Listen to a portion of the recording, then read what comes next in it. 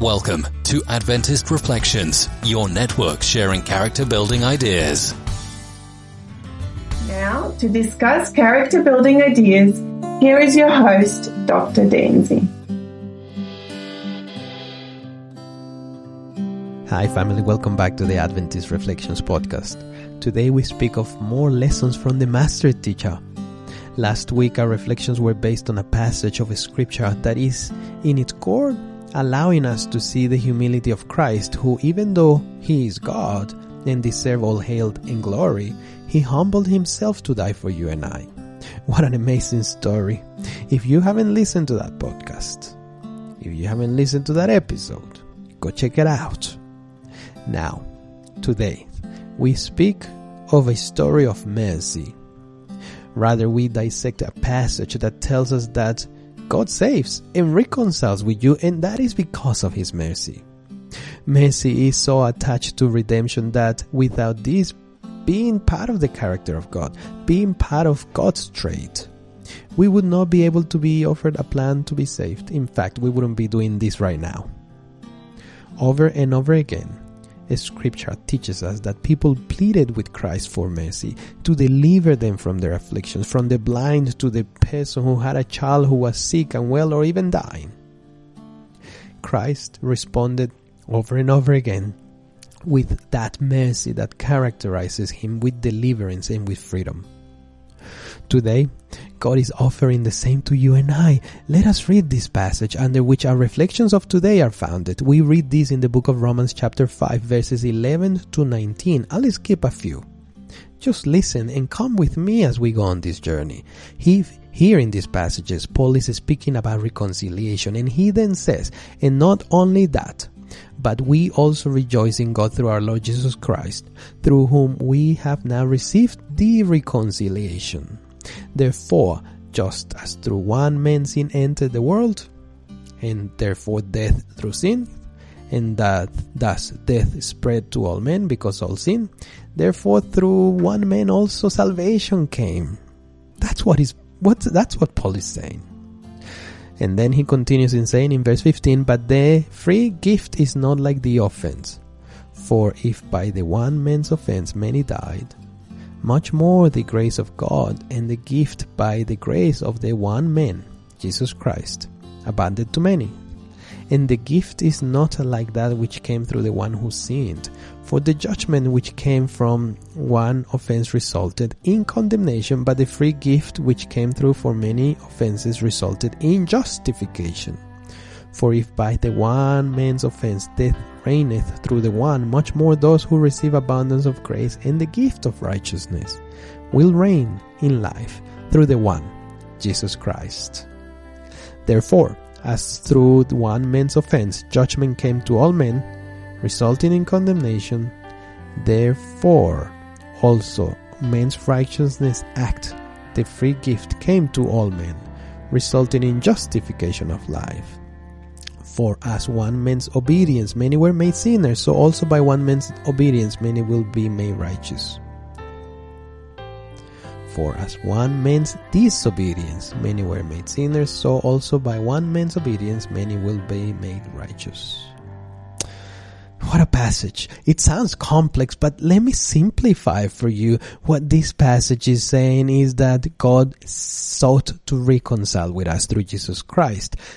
Even though we fell through Adam, some of you might be sitting here and thinking, hey, how can I be blamed for something that I didn't do? Eve ate of the fruit, Adam took part of it, Cain killed Abel, but it wasn't me. And you might be right. But anything that came from them, that is you and I, all the descendants of Adam, carry with the same fate. For Adam represented this race, this world. And yet God said, hang on. I am going to I have a plan to get you out of that misery, to get you out of that fate, to get you out of the fate of death. So I'm going to come and I'm going to prove that the way my life is in heaven, the way I deliver people, the way I desire people to live can be done. This is part of our human condition. And guess what? I'm going to die for you because I want to be together with you again. That can only happen because of mercy, because you and I indeed deserve to die.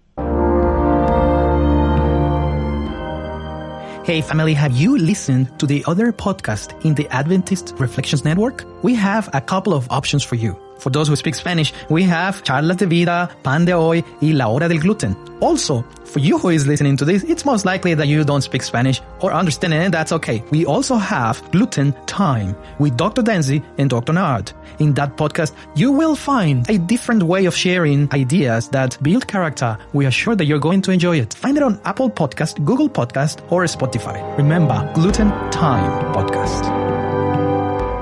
In previous occasions, we have spoken about Christ's deity and his capacity to save the world only being available to us because he so desired. Some of you today believe in God. Some of you might even believe in Christ as being God, as described in the Bible, as we have spoken about this in the past. But do you have a personal faith in regard to your own salvation? Do you believe that Jesus is your Savior? Do you believe that He died on Calvary's cross to redeem you? That He offered you the gift of everlasting life if you believe in Him? If you believe in His mercy? So let us reflect. What is it to believe? What is this concept of believing in Him?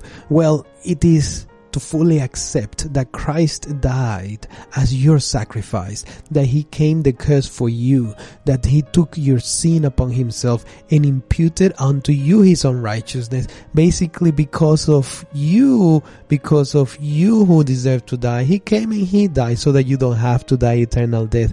And then He said, look, here is my righteousness. You can have it. You can wear it. You can use it. This can get you into heaven.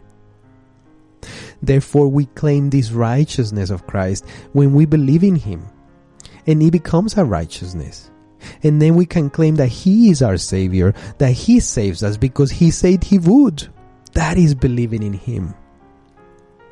It is this same righteousness of Christ, that which transforms the mind of the believer in Christ. It is that which changes the character in line with the character of God. So, assess our condition with me.